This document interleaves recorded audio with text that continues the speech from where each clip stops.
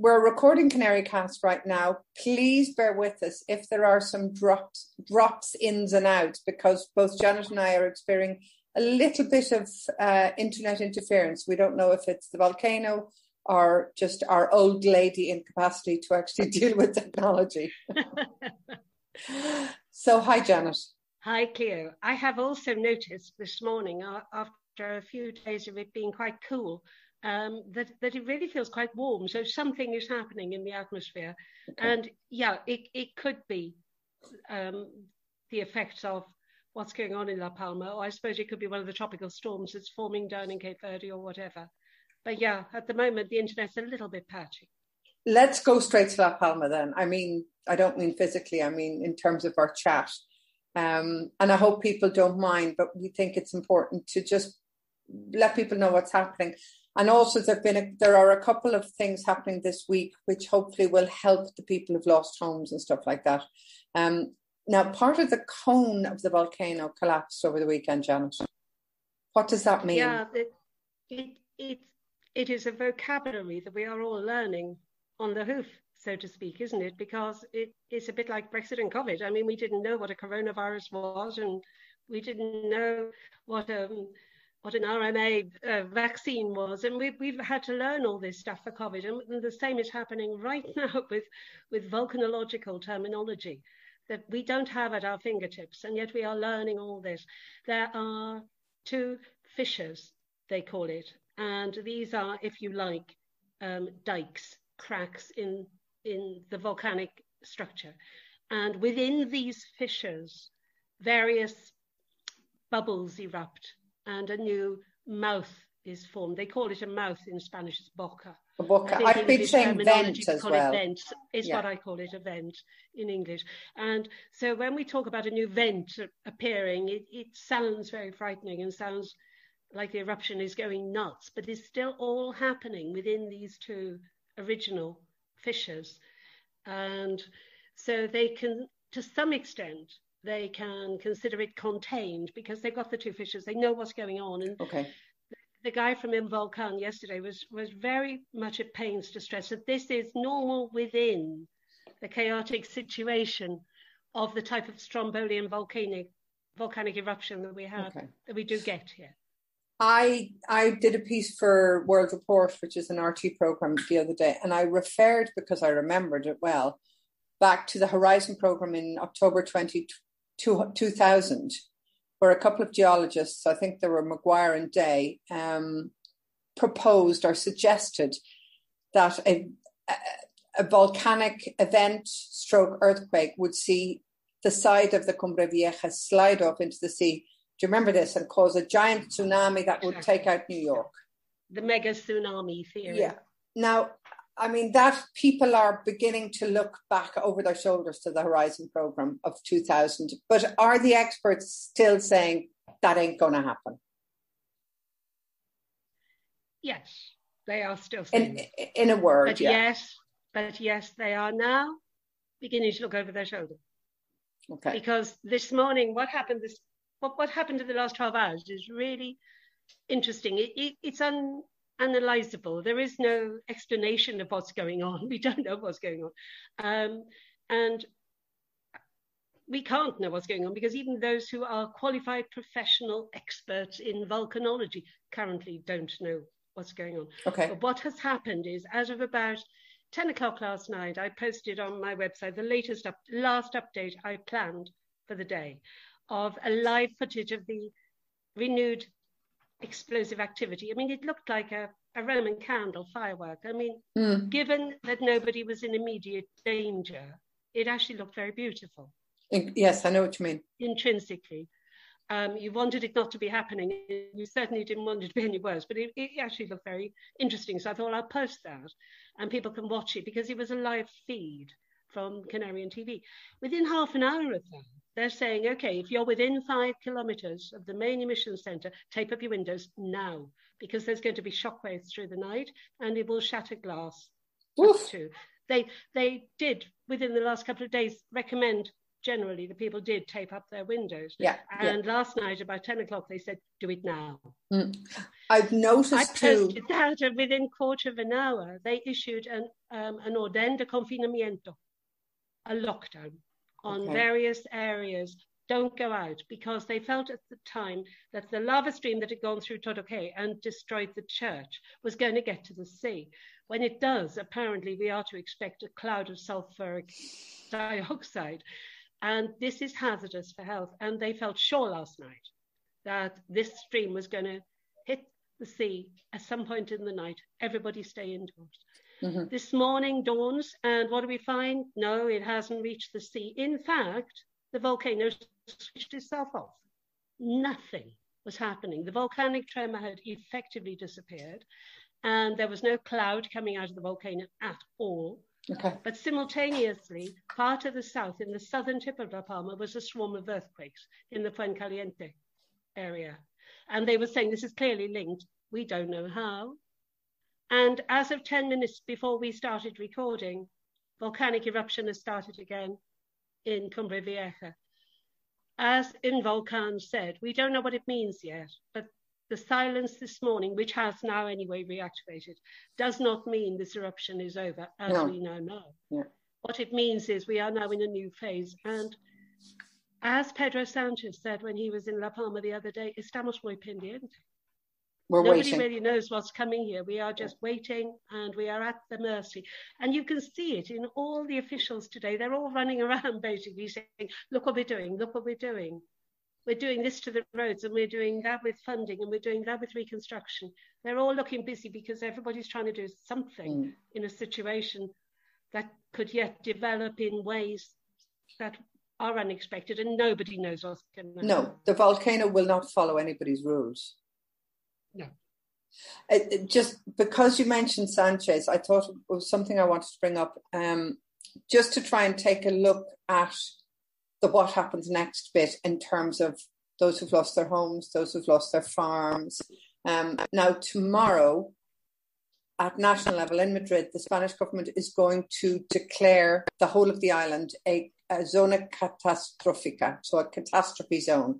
Now, my understanding, and correct me if I'm wrong, but this will make direct funding, like money going into people's hands, a lot easier, so that there will be up to 5 million euros released pretty much immediately for people to start spending on either renting homes or looking for new homes.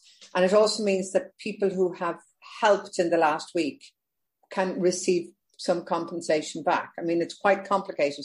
And I think, and the regional and local governments have already started to look for homes that people can move into. Isn't that right?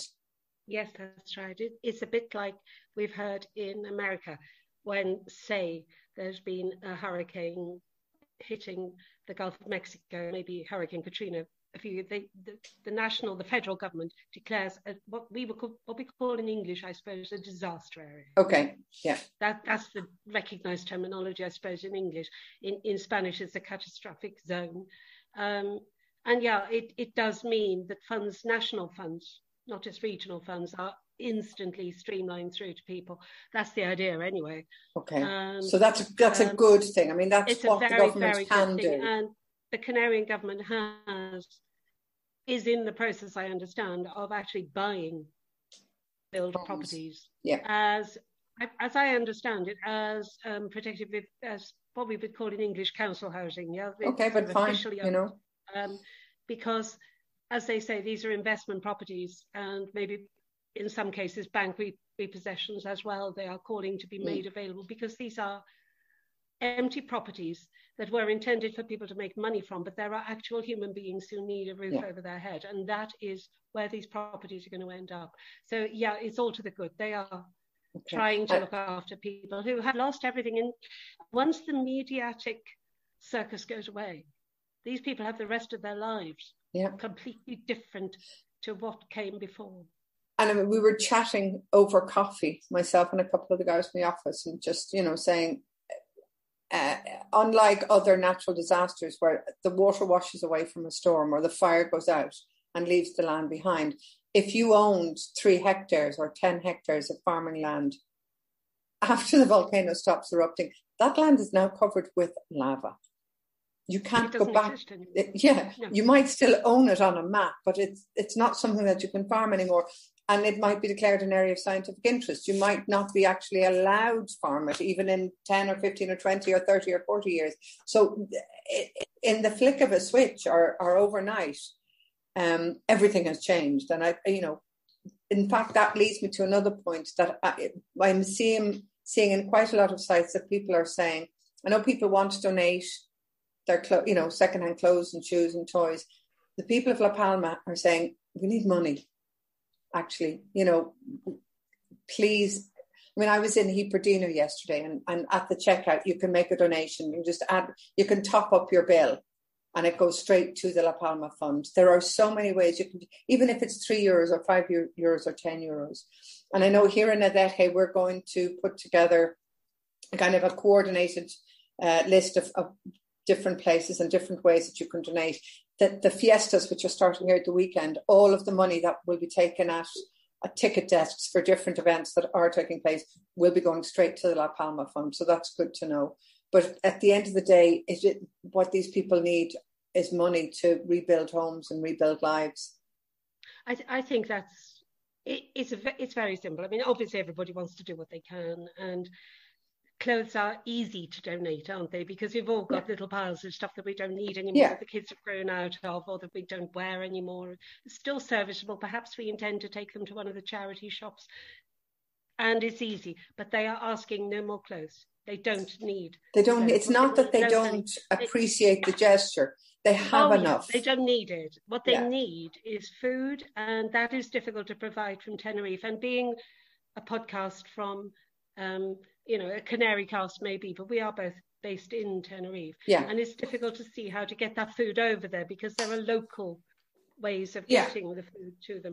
So what people really need, I'm often the last one to say send some money, because often it's the first thing people do, and it's an easy thing to do, and it often doesn't achieve anything. But in this case, they do need money. And it's not to say that local governments aren't also providing money, but this is an unparalleled catastrophe. Unparalleled catastrophe, unforeseen, unexpected situations of an emergency level. I was thinking last night, for example, suppose you were in La Palma, you are allowed to move around, then there's not complete lockdown, just on a few dwellings. Imagine you are down, say, in Fuencaliente, and you live up in El Paso, and this lava stream comes down while you are in one place. You can't even go home. The roads are being consumed. Yeah. It's not that they're blocked by police. The roads are gone. Yeah. So, there are, on my website, and wherever you look, you'll find this information. There are account numbers and means of getting information, and also of how to transfer money. And from Tenerife, I would say our best way of helping people in La Palma is to make financial donations through. I mean, as I say, it doesn't have to be that much. Every little helps. No. Do you know what I thought was very interesting too, Janet? What you copied on your Twitter account was the request from the authorities not to keep sharing pictures of people's homes being destroyed. Yeah. Because, it must be one of the most soul-destroying things to watch in slow motion, and then to have to see it over and over and over again on social media. It's not fun. Well, if you think about it in very writ large terms, imagine the collapse of the towers on 9/11. Plenty of people have said, by all means, show footage of firemen and doing whatever, but don't show the planes hitting the towers. Don't show them coming down. Don't show people falling out of them. Yeah. Because there are people watching these, all the world is on social media now. And relatives of those people and people who are directly affected are going to be seeing those images. Just don't do it. They can't tolerate it. And the same is happening now. We all get the feeling when you see something like the church in Tordoque collapsing. You think, oh my God. And of course, when you see videos, the instinct is to share it because it's shocking. Yeah, it's affected you psychologically. So you want to share it. But if it's affected you psychologically with whom it has no immediate impact, imagine what it's doing to someone whose house it was, say. Exactly. And they say, it does not bear thinking about. Just don't share it. Okay. So we will leave La Palma for now. So and just request that if possible, if you are in a position to make a small donation, that is the best way to go about it at the moment. That is what will help people most. Yeah, I think so. From 10 right. Back to boring COVID and Brexit and things. What we wanted to talk about last week, but we didn't get round to it. I don't know if people are interested in this, but in a 10-day period at the start of this month, I travelled and stayed in 3 countries, and I was struck by the different experiences of being in those countries under COVID restrictions. And I wondered, I mean, I just don't know if it's of interest to people. I'm interested. I am interested watching the way everything is now, like La Palma has taken over here, and the petrol shortage and the turkey shortage and the Brexit chaos has taken over in the UK. Sort of nobody is really talking about COVID anymore. No, because other things have taken over, and yet COVID is still very much there. So I am very interested in how this is developing as time goes on and other things become more pressing and it sort of goes to the back burner. So it is important to me to know how things are developing. Two aspects of it. One was the travel and one was the being there. Now, travelling to the UK, which I did on the 5th of September, was, to me, extremely complicated. Having been a regular traveller in and out of the country, as in the past as a European citizen, like going in to another European country. I mean, I rarely travel to the UK, but going in and out of Ireland. But with all the COVID restrictions, I spent hours and hours, as everybody has done, to travel to the UK because I had to fill in a passenger location. Well, I had to book a day 2 test for the second day after we arrived, but I also had to book a pre-flight test to be taken within 48 hours. Or sorry, no, I tell a lie, 72 hours in the lead up to the flight. There was some question mark as to whether that should be an antigen test or a PCR test, but I was informed by people I trust that it could be an antigen test, and that was a saving of €50 per traveller. There were 2 of us. The day 2 test cost me £45 each, and that was very, very quickly done. It needed to be booked in advance, so it had arrived at the address I was to stay in before I flew in. So basically, we did a test on Friday, flew on Sunday, with a passenger locator form that was extremely detailed and complicated to fill in. All of that paperwork was asked for at departure. So in the Tenerife end, I needed all those forms to be able to be filled in and presented. When we arrived into Luton, all I needed was my passport. I wasn't asked for anything else. Nothing else in Luton. And the queues and queues and queues to check in your passport, there was no social distancing. And coming from here, having lived here for the 2 years since COVID began, I was a bit nervous, I have to admit. And the minute is a biggie for me. Distancing is a huge thing for me. Nobody is doing it. And I'm starting thinking of walking around with a broom, actually, because my kitchen broom is about 1.5 meters. Get yourself one of those old, Elizabethan dresses, Janet. A crinoline. A crinoline. And there you can just be a Southern belle, keeping your social distance. Sorry, Claire. Luton. So basically we got to that place we were staying in. The day 2 tests were there. We did them the very next morning, and I found the drop-off site. That was really easy, and we had the results within 24 hours emailed to us, both of us negative. Now in the UK, again, having lived here throughout COVID, I found the complete lack of regulations very hard to deal with on a psychological level. My teenage daughter didn't. She was just grand, no mask off, go her like. But on a bus, there are signs everywhere saying, we would appreciate more or less if you kept your mask on, but it's up to you. Personal responsibility, which I'd say most people under the age of 50 meant no mask. I kept my mask on. I preferred to do that. The minute I went into a shop, I put on my mask. But again, there was no obligation to do it. And I just found it unnerving. I'm trying to think of the right word, not worrying, unnerving, compounded by the fact that 3 days into the journey, I got a phone call from the NHS to say that someone on my flight from Tenerife had tested positive, and therefore I was considered a close contact. Now, that was followed up by a lengthy questionnaire as to my status and my vaccination status. And when I told them that I had been vaccinated and my second vaccination had been received before the end of August, I was told that was okay. I didn't have to self-isolate, but I needed to keep an eye out for any symptoms that I might develop. Now, this was news to me. I didn't know that there was an option to not self-isolate if you were pinged. So I hadn't realised that was an option. My daughter wasn't contacted. She sat beside me on the same flight. And then the next day I was phoned to be told that I was also listed as the guardian of somebody, I'm not going to mention the name, somebody I'd never heard of. And I said, no. And they said, well, you're listed as this guardian, and this individual now is also deemed to be a close contact. And I said, well, it's wrong. I'm not this person's guardian. So there was, that was not. It all sounds rather alarming, is one way of putting it. Chaotic, and I understand there's millions of people travelling all over the place. To be expected, I suppose, because you only have to look at scenes of the House of Commons on news reports to see that there are hundreds of people now back in the House of Commons, and maybe about 5 are wearing a face mask. Yeah. I did find that I could decide to take all the restrictions that I wanted to for my own health and to protect those around me, whether it's on a bus or in a shop or in a bank. But if I had the NHS app, which I didn't have, that was to do with my flight locator form that I was called on that occasion. If I did have the app, I could easily be pinged because somebody else had decided not to wear a mask, got COVID, and I was therefore going to have to self-isolate. And that is incredibly irritating.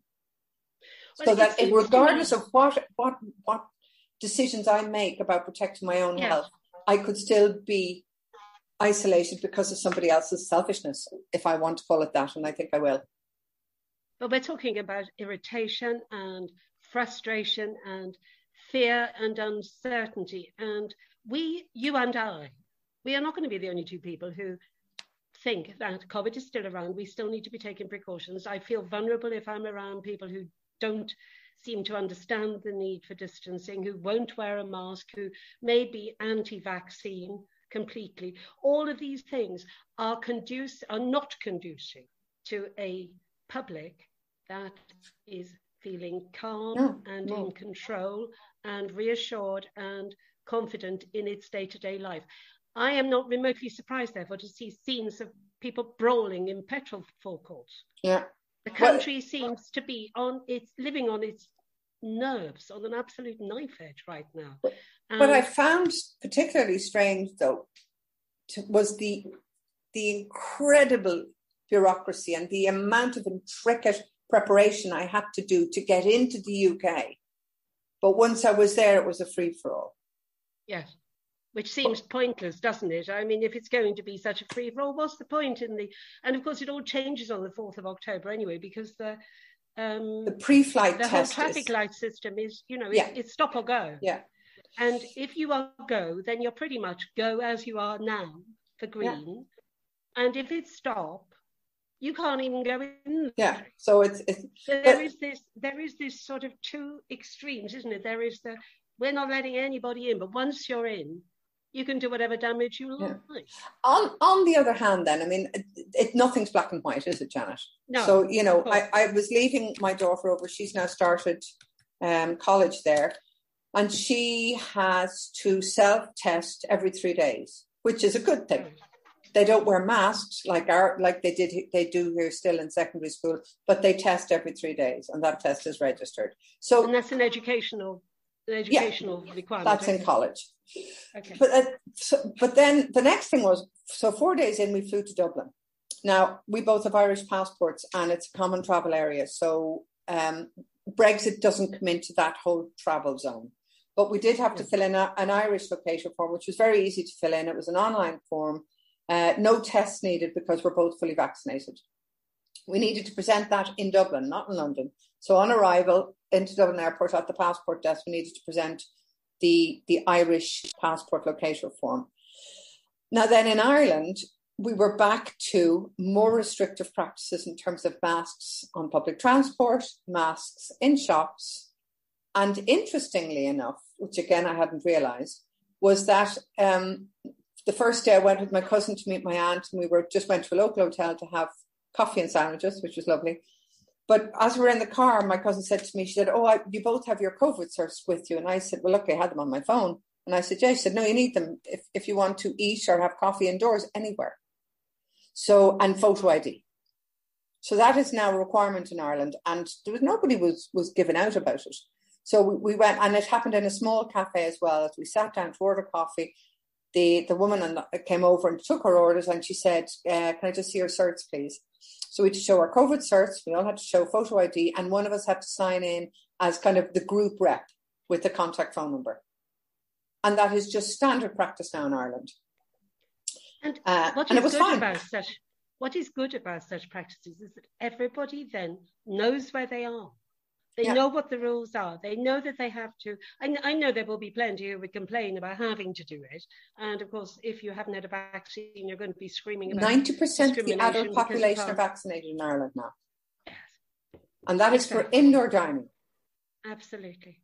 Now, everybody is safe then. Yeah. And there is no question that they're safe, even if in some people's minds it is ridiculous over-engineering. So everybody is safe and everybody knows it. Yeah? You don't need to show it to go shopping, but to wear your mask. If the only alternative is a society such as you have described in Ireland, where people are calm, clear, polite, know what's going on and safe, or brawling in forecourts because everybody's on edge, nobody knows what's going on, the rules change day by day, and there's no petrol and there's no turkey and no pigs in blankets. Guess where you'd rather be. Yeah. Well, to be honest, where I would rather be is back here, back home, because this is where I feel safest. Absolutely. So and, that's, again, numbers, the figures might be showing it too. But when I got back, and okay, one of the reasons is I know the rules here. I'm not guessing because I know what the rules are. But I felt fairly safe in Ireland too. But I didn't feel at ease in the UK. I am older. If I get COVID, even though I've been vaccinated, I could still get ill. And I don't want to get COVID. I have no desire to be ill here or anywhere. But I felt safest in terms of just the general public consensus about protecting each other here in Tenerife, in my home. But it was an experience to have travelled in the 3 different countries. And I mean, also coming back into Spain, just to kind of finish the thread. So there's a Spanish health app that you have to download on your phone and fill in. And I'd heard that there were lengthy queues in Tenerife Airport. In fact, I got off the EasyJet flight, first time at the EasyJet, thumbs up, they were fabulous.